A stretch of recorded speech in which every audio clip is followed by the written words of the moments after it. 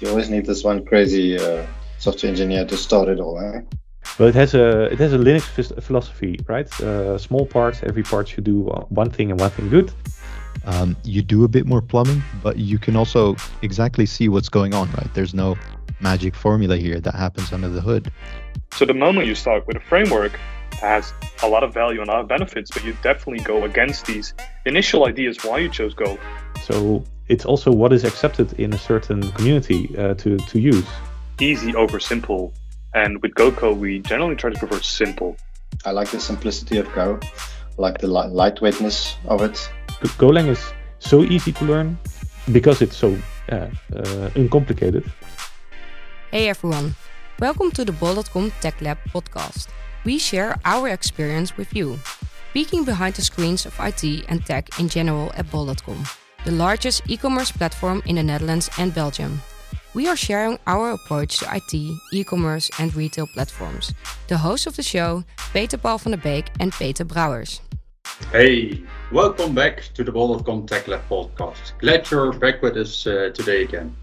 Yeah, we've again an interesting topic. Actually, we're kind of repeating the topic of like 3 years ago, and I'm curious what the state is now. So, yeah, Peter, you already dove into it a little.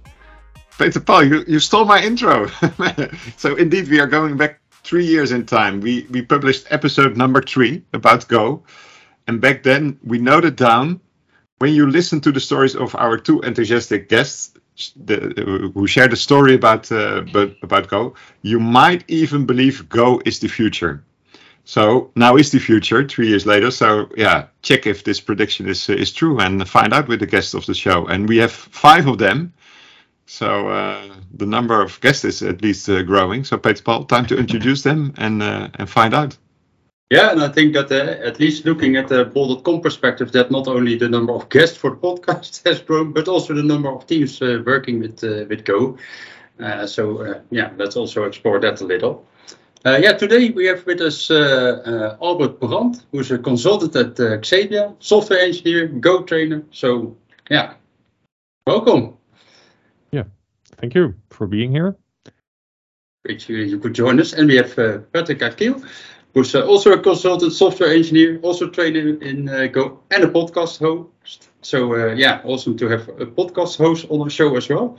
Welcome. Thank you. Awesome to be here as guest, and I'm excited. Yeah, we are too. And then we have Kevin van der Broek, software engineer at Bol.com. And good that you're here with us today. Yeah, I'm glad to be here. Looking forward to look into the future as well again. Yeah, let's do that. And then we have Hannes de Jager, software engineer at Bol.com also. Welcome. Yeah, thanks. Good to be here. And then last but not least, Koos van Bekerom, also software engineer at Bol.com. So welcome to all of you. Thank you. Yeah, so today we are going to talk about several topics.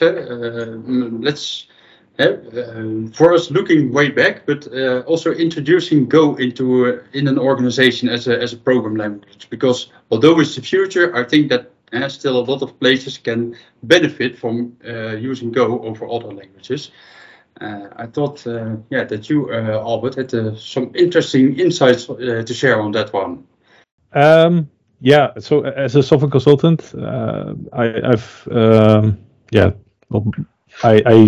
often visit several clients, and they have different choices to make. Something that I try to give them some guidance in. And for instance, a choice for Go is part of a bigger program often.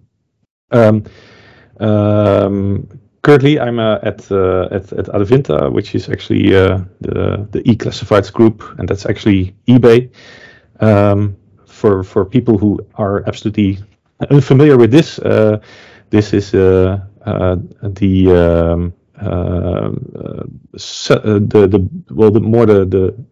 seller side from Marktplaats and other similar sites like Tweedehands. And Adevinta created a advertisement platform. They are they have been doing this for a long time. So if you know, Marktplaats was at some point bought by eBay, and currently the Adevinta company bought the advertisement part of it.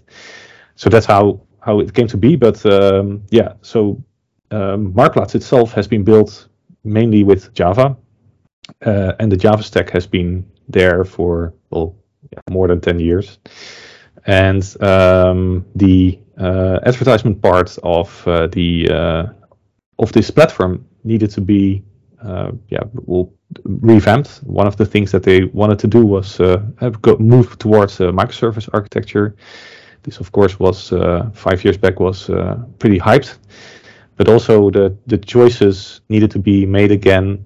Is Java still the framework for us that we want, the platform for us that we want to run our services on? So they actually we gave this some long and hard thoughts. So that's of course always good to do. And I talked to a couple of the engineers that were there around that time. So that's always an interesting one. I haven't been at Adevinta for that long. But some of the advantages that they saw was Golang offers, of course, a compiled binary that just runs. It's just one binary. You can package it in a container, and the containers are really small.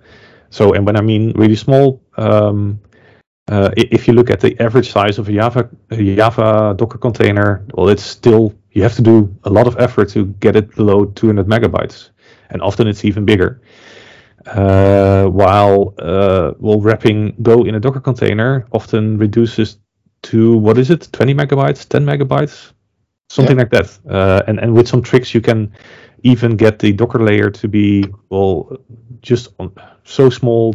Yeah, it's really a decimating factor for the amount of storage that you need, and especially with many teams that work with it and produce artifacts every day, that really counts. So yes, I understand their choice there, and of course then you have the other benefits of Go. Many benefits, of course, the quick compile time and quick test time. Stuff like formatting, code formatting out of the box using Go format, and really helpful. It's readable. I'm not saying that Java isn't readable, but there's some.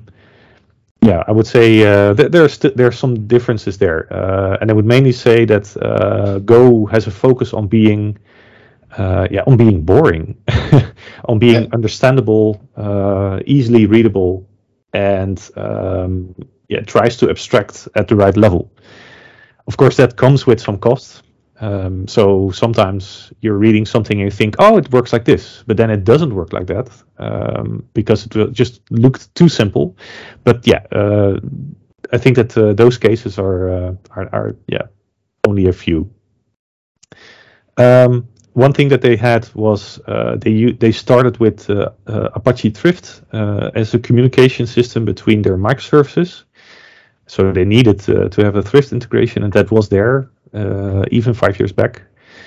And of course, all the other stuff like support for IDEs. And luckily, 5 years ago, there was a decent IntelliJ plugin already out there, so they could hop on. But nowadays, with Golang, the JetBrains IntelliJ IDE, it's excellent support. But even if you just have VS Code with the Go plugin, that's still excellent. So those were more or less the reasons why they rewrote stuff. Actually, there was just one software engineer that simply said, okay, I'm now going to write one microservice, rewrite one service using Go and show all the benefits that you can get from it. And he proved that Go really was so much easier in terms of speed that you could write it, readability, and setting it up. You always need this. You always need this one crazy software engineer to start it all. Eh? Yeah. And I think that goes for another client that I worked at. Patrick also worked there, and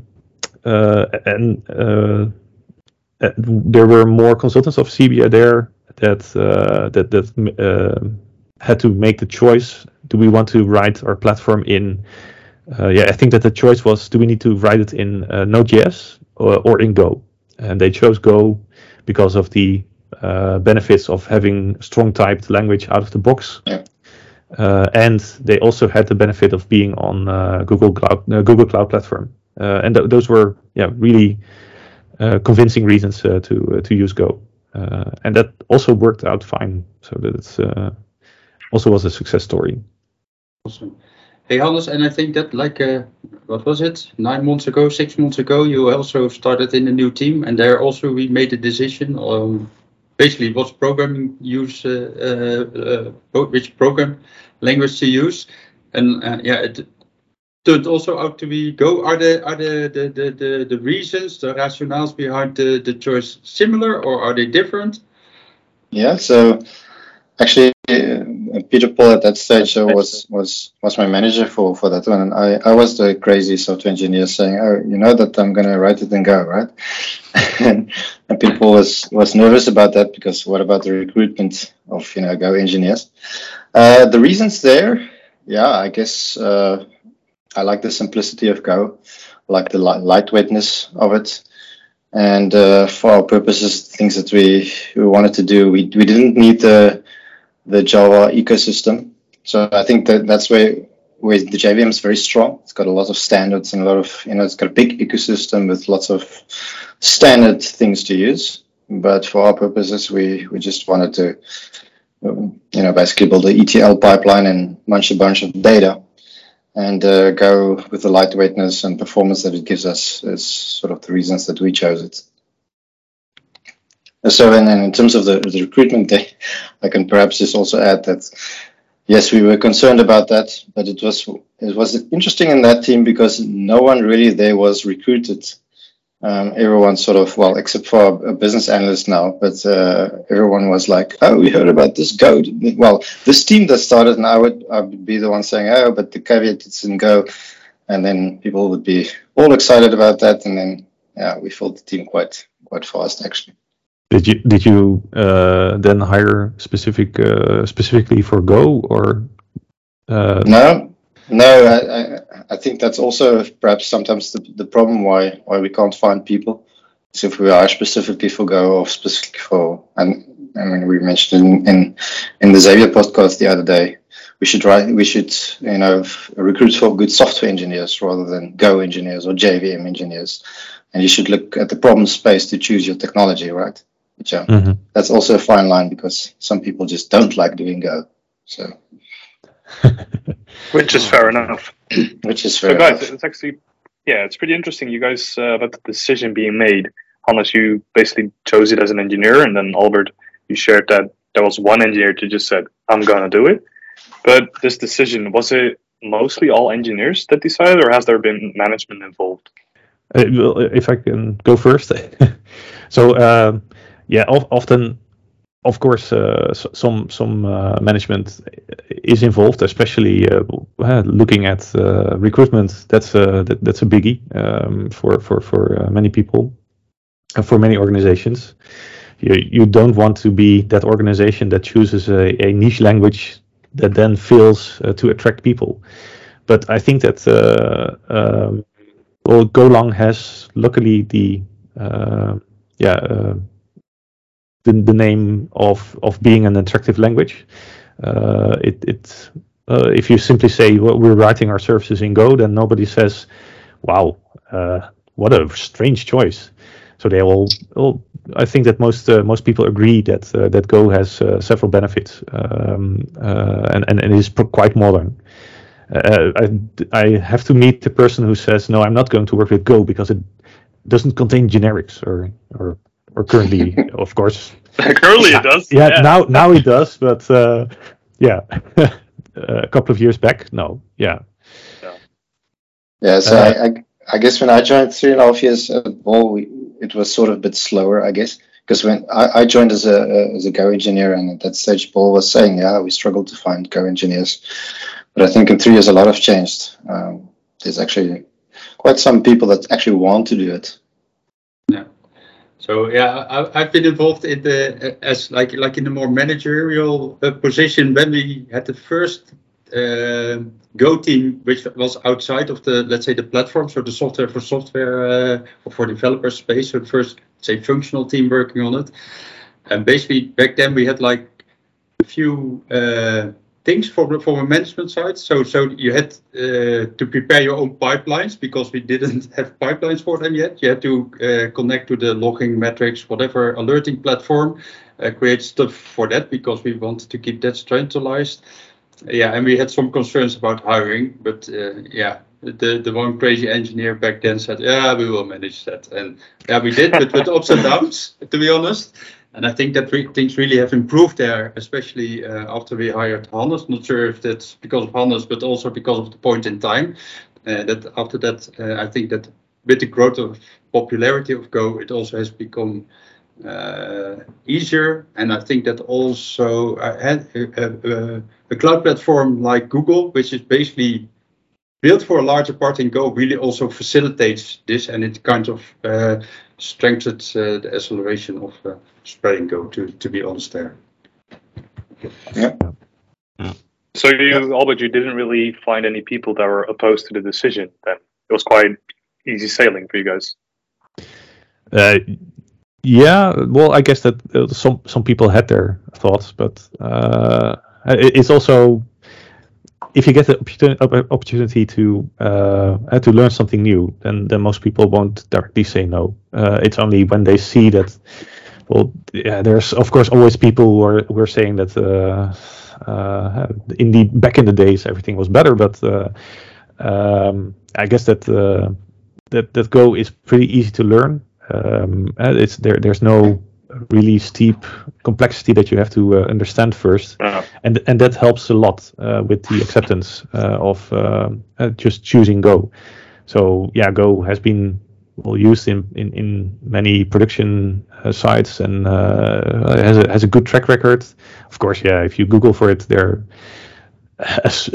certainly you can find people who are really opposed to the abstractions of Go, but I think that that's just a minority, and most people can really write code quickly and understand the boringness of it, the reason why it's boring, and are actually happy with it. So yeah, okay. So sometimes I miss a ternary operator, but it's yeah, it's fine. Yeah. And yeah, you can learn. You can teach other people.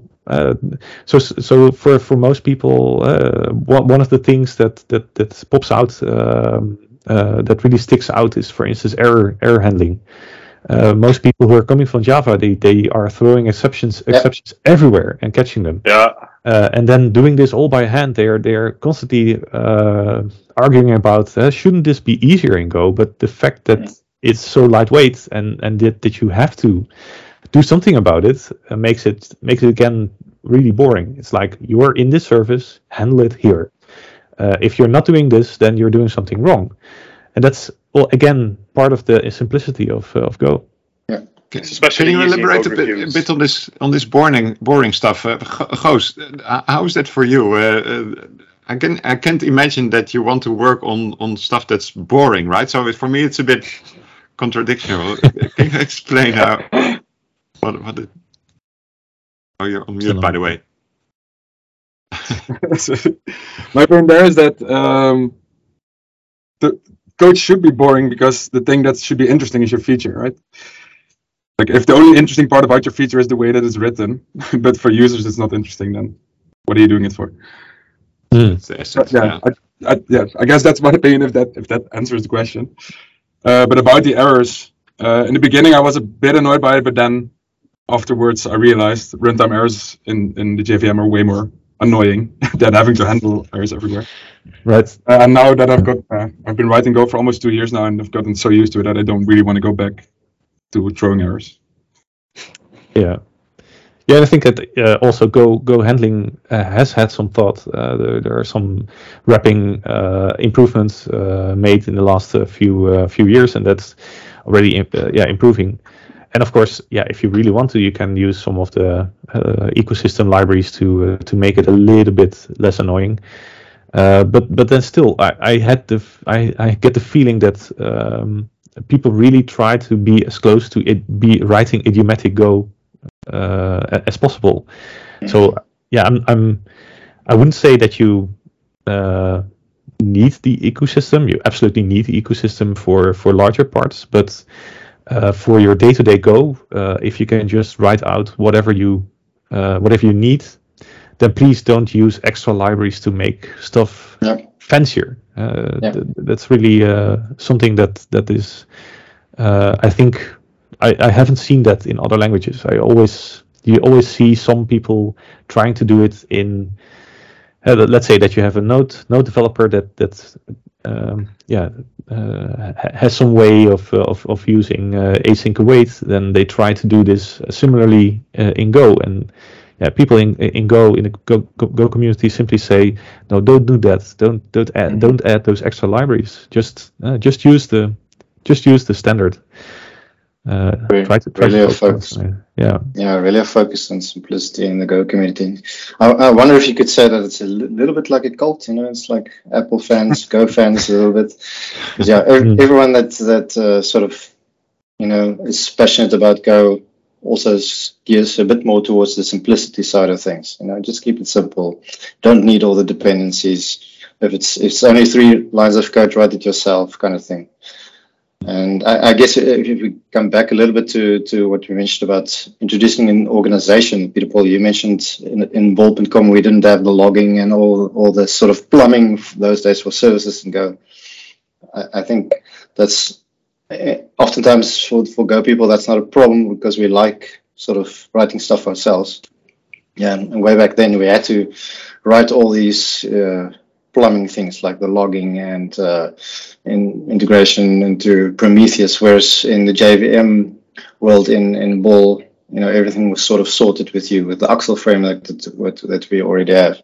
So I guess if we're talking about introducing Go and these kind of things, that's sort of one of the things that you have to keep in mind is you're going to have to do a lot of manual work there, right?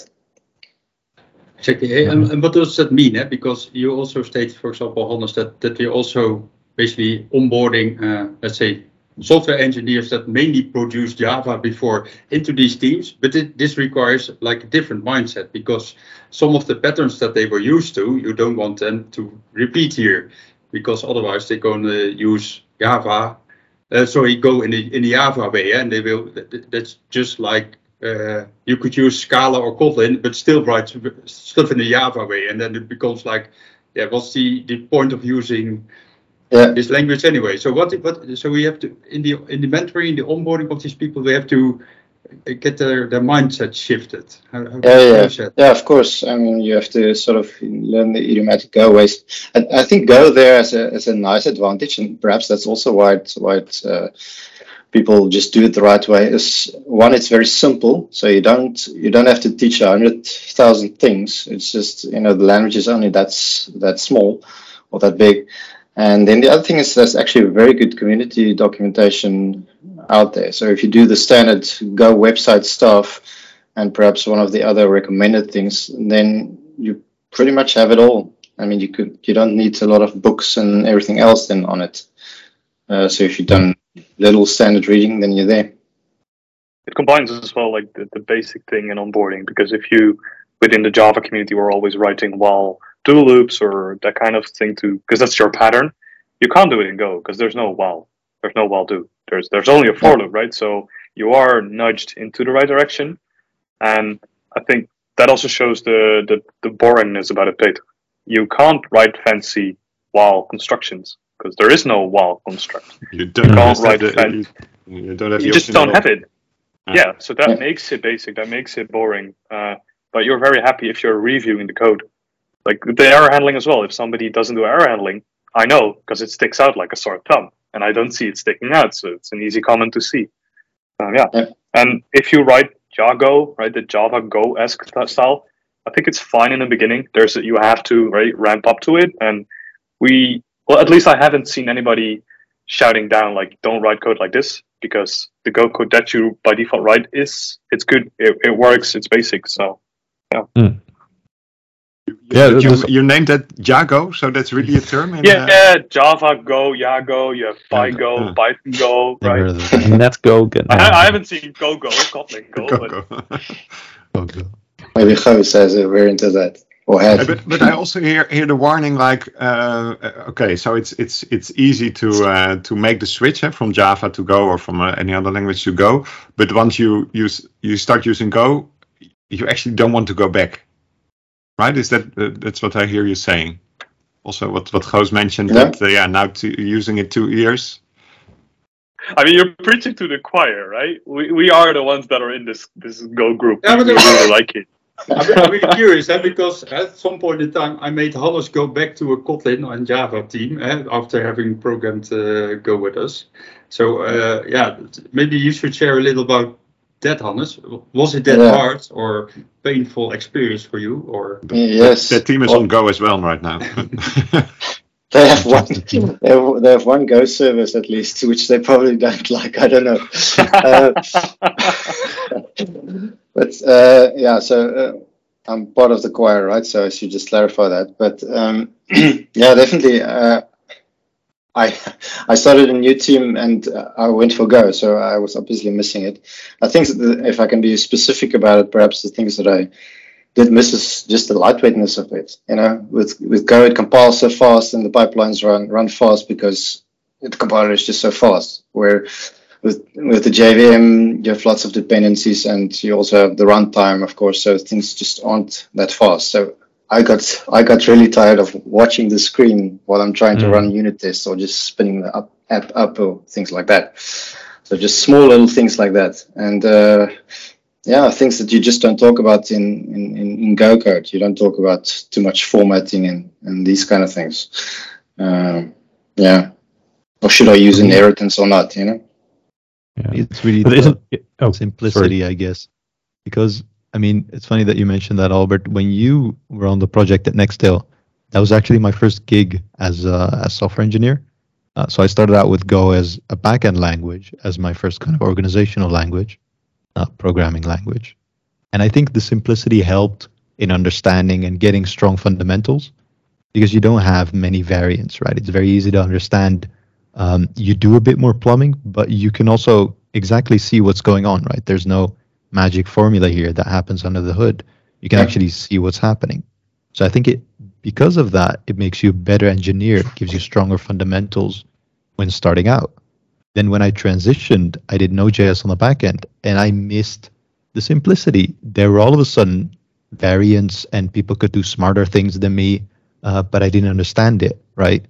And I don't think smart code is good code anymore. It used to be code is some artistic thing, and you can be very creative with it.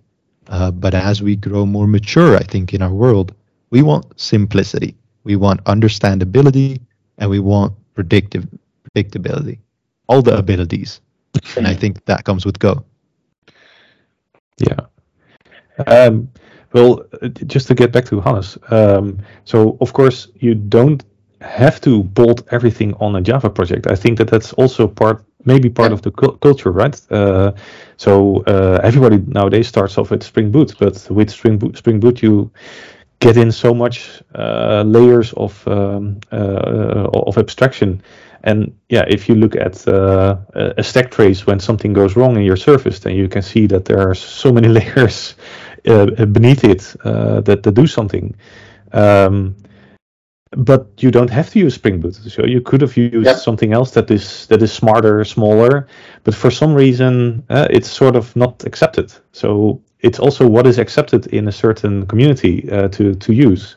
I would have. Well, I think it might have been a good idea to compare apples and oranges. Not compare apples and oranges. Compare apples with apples. But I almost think that almost every project is comparing apples to oranges when they switch over to Golang, because it's because of this simplicity. It's because of these things that you don't start with that make it such a hard comparison. I do agree with that, because a lot of that would be the non-simplicity of the Spring framework, perhaps, and it's not really the JVM or Kotlin code. Because actually, I should correct myself. I didn't start a Go service in that team. We started a very lightweight Kotlin service. I was too excited about it now, it seems. But and I remember, I forget now the name of the framework. Perhaps we could put it in the show. Yeah, that's the one. So HTTP 4K is a very minimalistic Kotlin framework, actually. It feels a little bit like Go almost in that sense, because of the simplicity and all that. And that actually really was a nice experience. And it's just quite a stark contrast to Spring Boot. So yeah, I agree. Good point. I don't know why I remember this, but I recall reading some document from your team, Hannes, where you guys had a vote within the team to choose the framework. And then the HTTP framework won.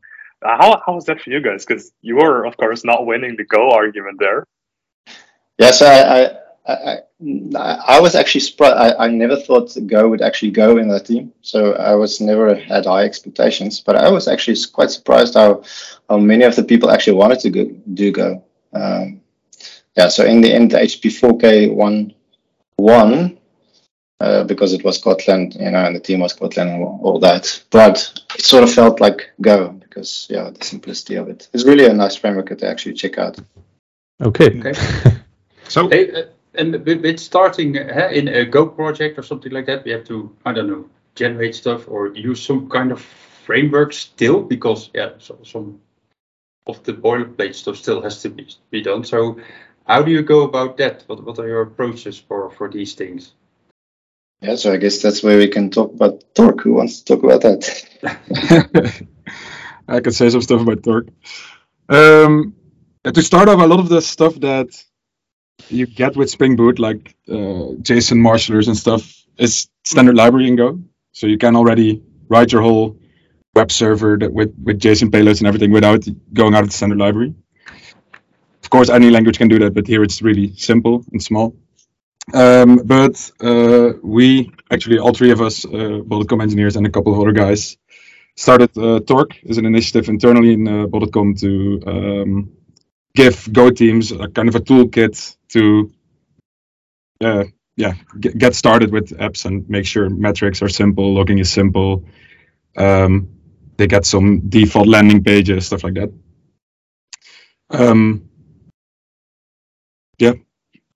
So we do the plumbing, right? So I think a good example is sending HTTP requests within Bol.com. You can imagine if you have thousands of services and you might want to add something horizontal like distributed tracing, every service has to propagate headers. So you either have to go to every team and say, hey, would you please propagate these headers, and have them manually write code. But what we can also do is have a centralized location, which will be Torque, that exposes a function, give me a new HTTP client, and then this basically gives us an opportunity to hook into this client before the teams actually have it available to them. So this is also exactly what we do, for example. And we add this tracing capability to this client, and also default timeouts, default resiliency patterns, pretty much, so that they have a good opinionated default client for them to use. And the same thing applies to the logging.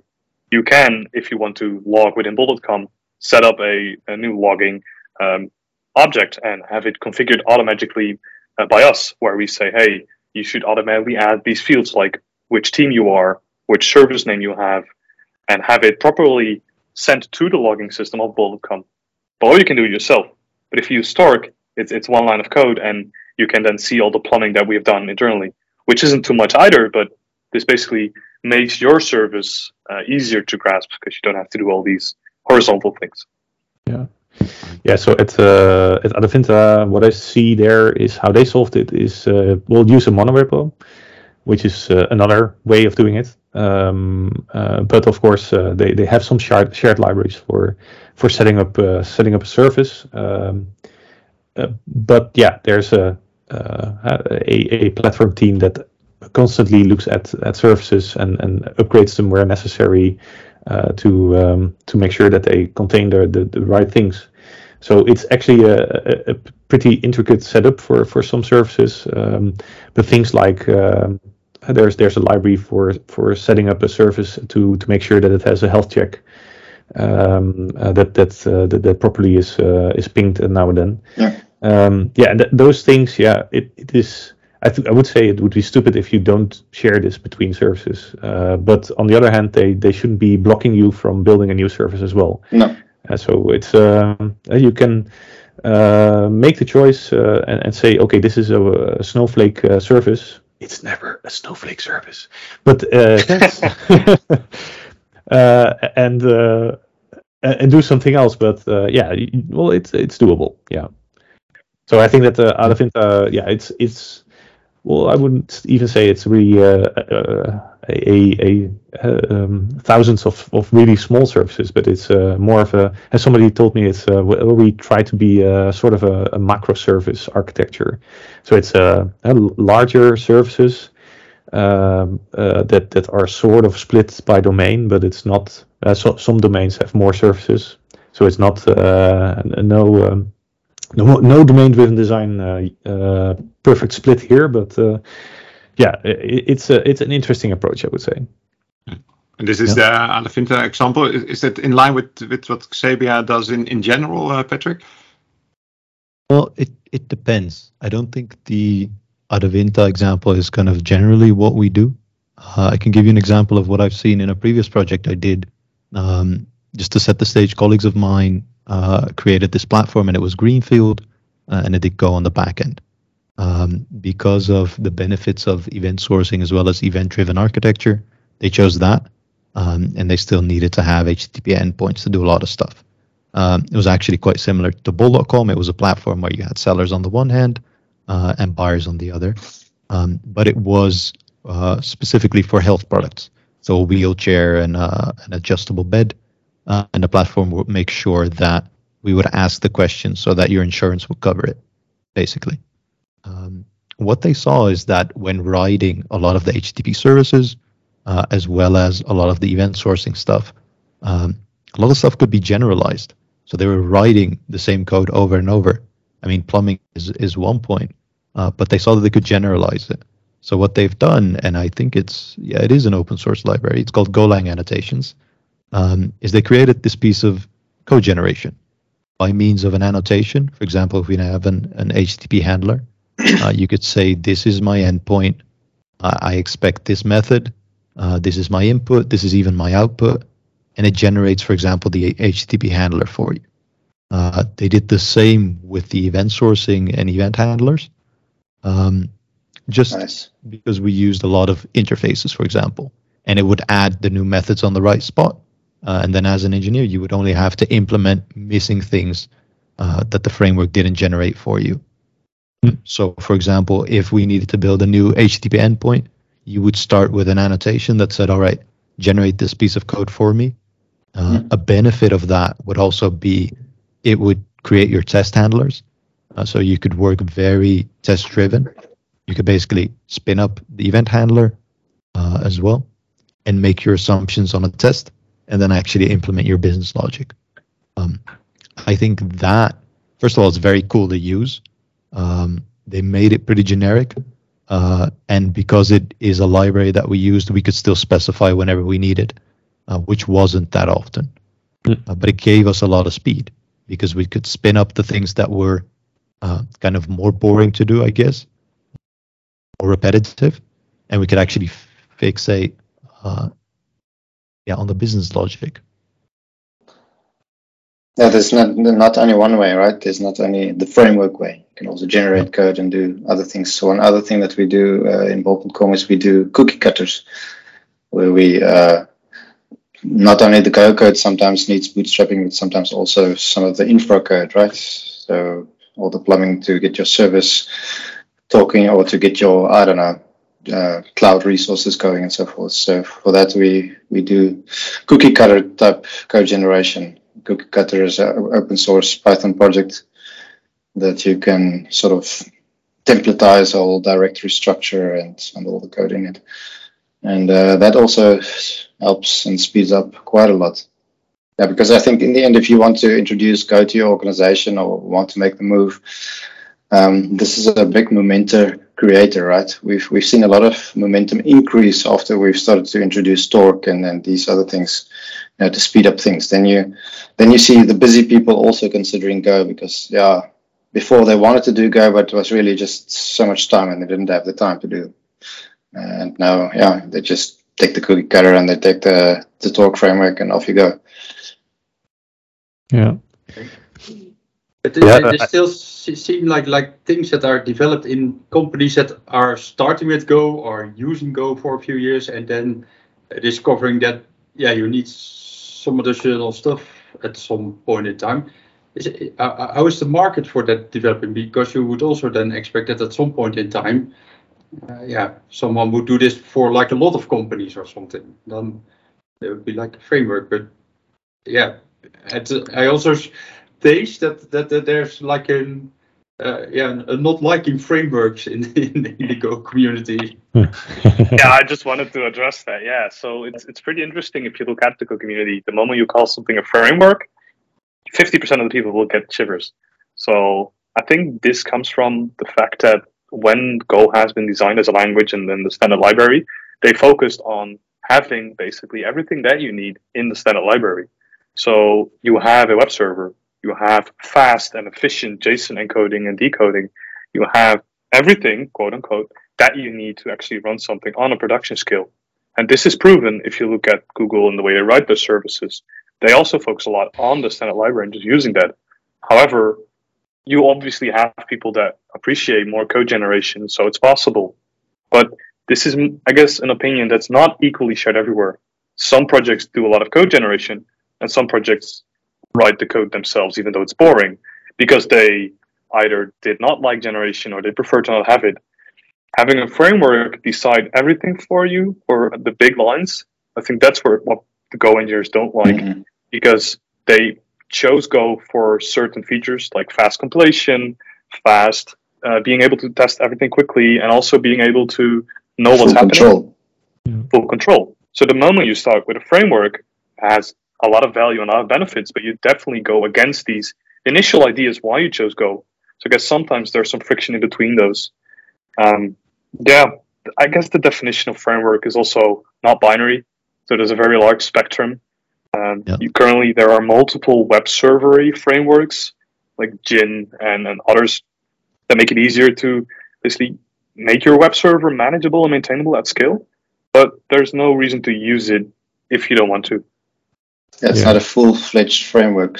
There are sort of, I guess, companies, a lot of companies open source also there. If we take Torque and we open source that, so for Airbnb, for instance, have a couple of Go frameworks and actually a lot of Go libraries that they have put out there. There's also Go Kit, which I can't remember the history of that one, but even that one isn't what you would normally expect from a Spring framework, perhaps, because as far as I remember, it doesn't include dependency in version automation, so you don't have an annotation that then injects code for you. The author is very explicit about, you should wire all things manually in your startup code, in your endpoint code. So even there, you could see it's geared towards less opinionated, perhaps, and more control to the user. Yeah. I have an interesting anecdote, I guess, from Kevin and my team about this, and also to hook into Peter Paul's question, which we use one pretty big framework in all our services, and that's FX, which is Uber's Go dependency injection and version control framework. And it's actually one of the things that makes our services more complex than they have to be, and we think about removing it sometimes. So it's like one of the only frameworks we use, we want to remove it, and it's also Hannes' team, for example, doesn't do it. They wire manually, and that looks simpler. Actually, in the previous Go team that I was in, we added it at some point to experiment. And then one of the guys just got fed up and removed it again. Yeah, but yeah. So also from again the hiring perspective or onboarding perspective, if you have lots of custom code, especially when you generate code, I'm not saying that it's a bad has been a bad choice, Patrick, but I wasn't involved, and I sure have my thoughts about it. But I would say that it's again maybe expected when people on board that Go code is again idiomatic and is only uses the libraries that everybody knows, like Gorillas or Mux or something, and only for some edge cases that you have some let's say niche dependencies. But yeah, dependency injection, it's an interesting discussion. I would say I probably are not missing it. I'm probably not missing it. However, yeah, it's sometimes it would have been easy, maybe easier if you have some complex setting up to do. But on the other hand, most of the time you just think about the solution, and then if you have the solution, then you don't have to rewire everything every time. So yeah, do we really need it?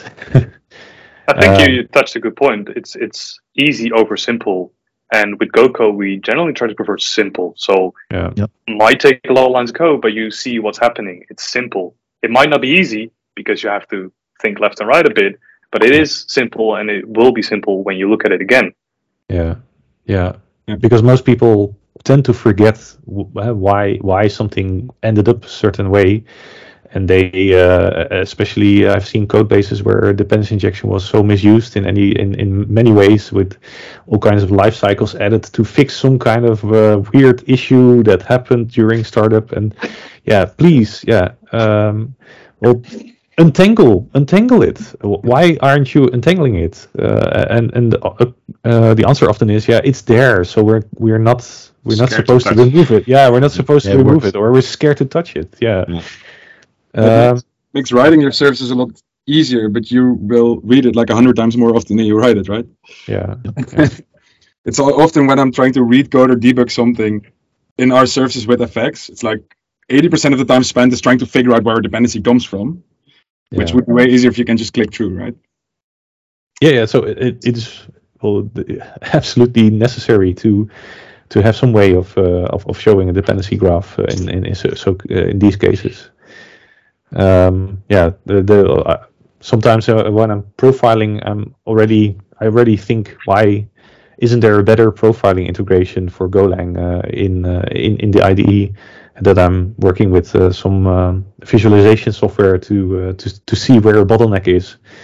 But yeah, I think that might be the biggest downside of Go. Maybe we can discuss this.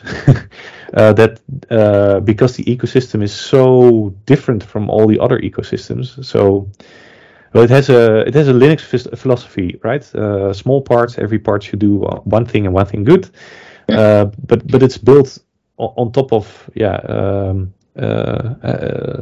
completely different stack than other tools. So when I'm really low level debugging, I can't really use the low level profiling tools and debugging tools. I have to use the profiler from Go, and I have to use all those low level tools that the Go team provides me.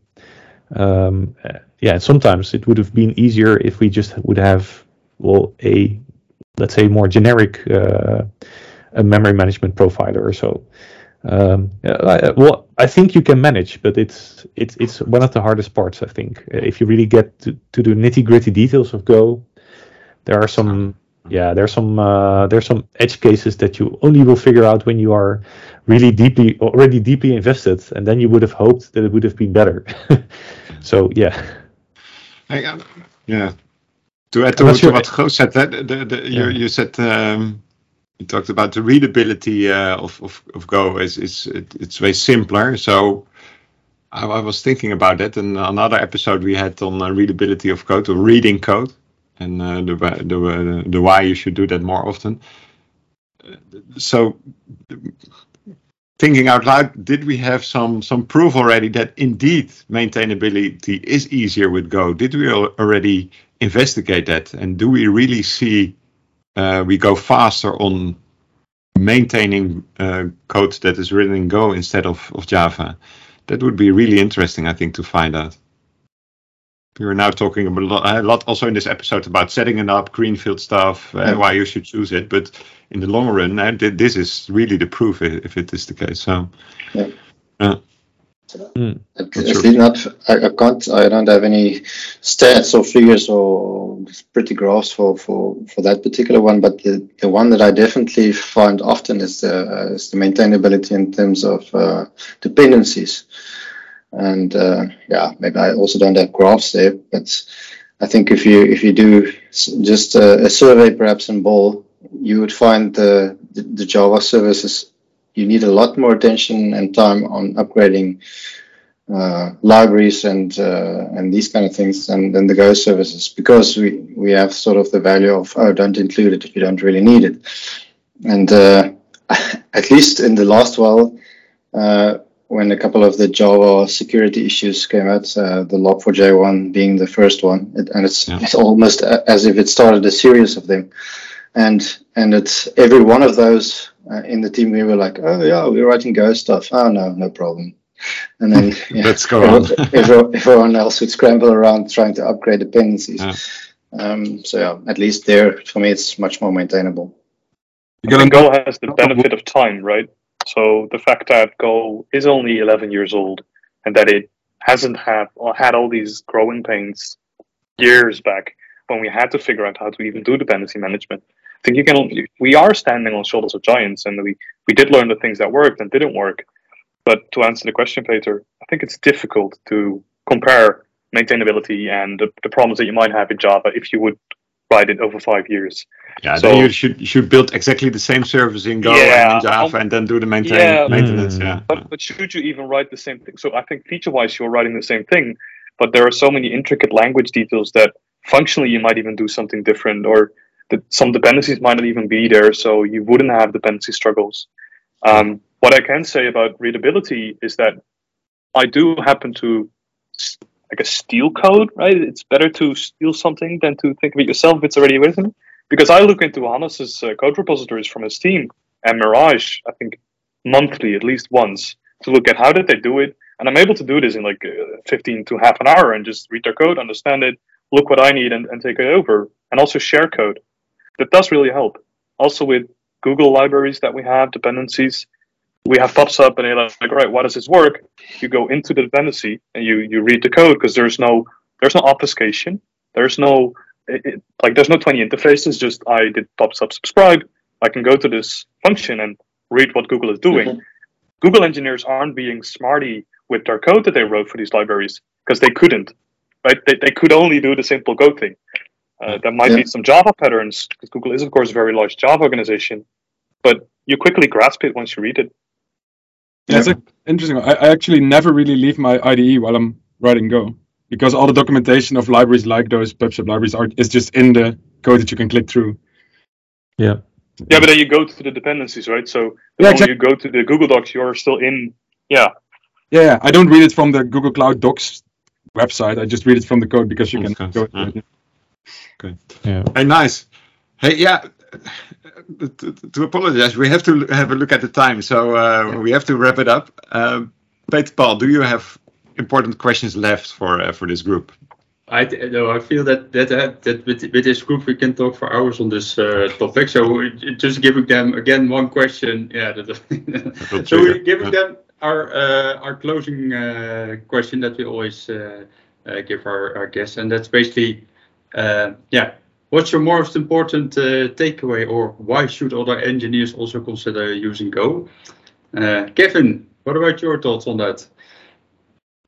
Well, I think just if you want to go out of the equation, if you've been writing in a language for 5 years and you see a new language, it never hurts to learn it, because it makes you a stronger engineer overall, and you get to learn different patterns, which might change the way you write code in Java. If there's no dependency injection in Go, you're forced to do it by hand. Well, you can do the same thing in Java. You're not forced to use what you've been doing for 5 years. So I think it's good for your growth overall. Okay. A few, Patrick? What would it be? Yeah, I think I'd add on top of what Kevin said. I mean, if you do a new language, right, write a new language, whether it be Go or a different one, you're going to figure out two things. Either you're going to like the language that you wrote, or you're going to appreciate what you have in the previous language that you're doing, right? So both those sides is going to give you a small takeaway. So I think that in and of itself is very beneficial. Awesome. And for you, Goos? Your app starts in 0 seconds instead of however long your Java service takes to start up. Awesome. Hey, Albert, for you, what would it be? I think for some people it can be daunting to learn a new language or have the idea that it will take a lot of time. But I had this question from one of my colleagues. Like, how long does it take? 3 months, 4 months before you can be proficient Golang or expert Golang? But I think it even more takes weeks. So in a day, you can have your first services already running. And in a couple of weeks, you probably have had all the concepts of the entire language. So really, Golang is so easy to learn because it's so uncomplicated. Just try it out if you haven't tried it yet. Awesome. And for you, Hannes? Yeah, I think maybe I should bring the balance to just say it's not about flame wars and the tool, right? Because I'm also a passionate Rust developer, for instance, and so forth. And for me, why look at Go and why choose Go? Because if you've always just done Java, you should look at Go, because I think you should look at your requirements for your system that you're building. Some is well suited for the JVM, but a lot of your service might be well suited for Go, actually. It's depending on what you do. And why choose the default? Just because it's the default. So look at it from that perspective, perhaps also. The right tool for the job.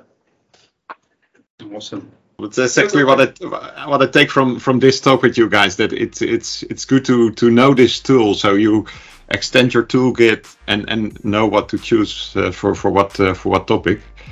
And simplicity. That's what I get from it, and all the other the items that you shared. So thanks. And Peter Paul, thanks for sharing all of this. And I also thanks for sharing this. And we're really happy that you shared this with us with all the enthusiasm and passion that truly radiates through it. Thanks. Yeah. Thanks for having us. Okay. Yeah. Thanks, everyone. Hey, everyone. Welcome to the Bol.com Tech Lab podcast. We share our experience with you. Peeking behind the screens of IT and tech in general at Bol.com, the largest e-commerce platform in the Netherlands and Belgium. We are sharing our approach to IT, e-commerce and retail platforms. The hosts of the show, Peter Paul van der Beek and Peter Brouwers.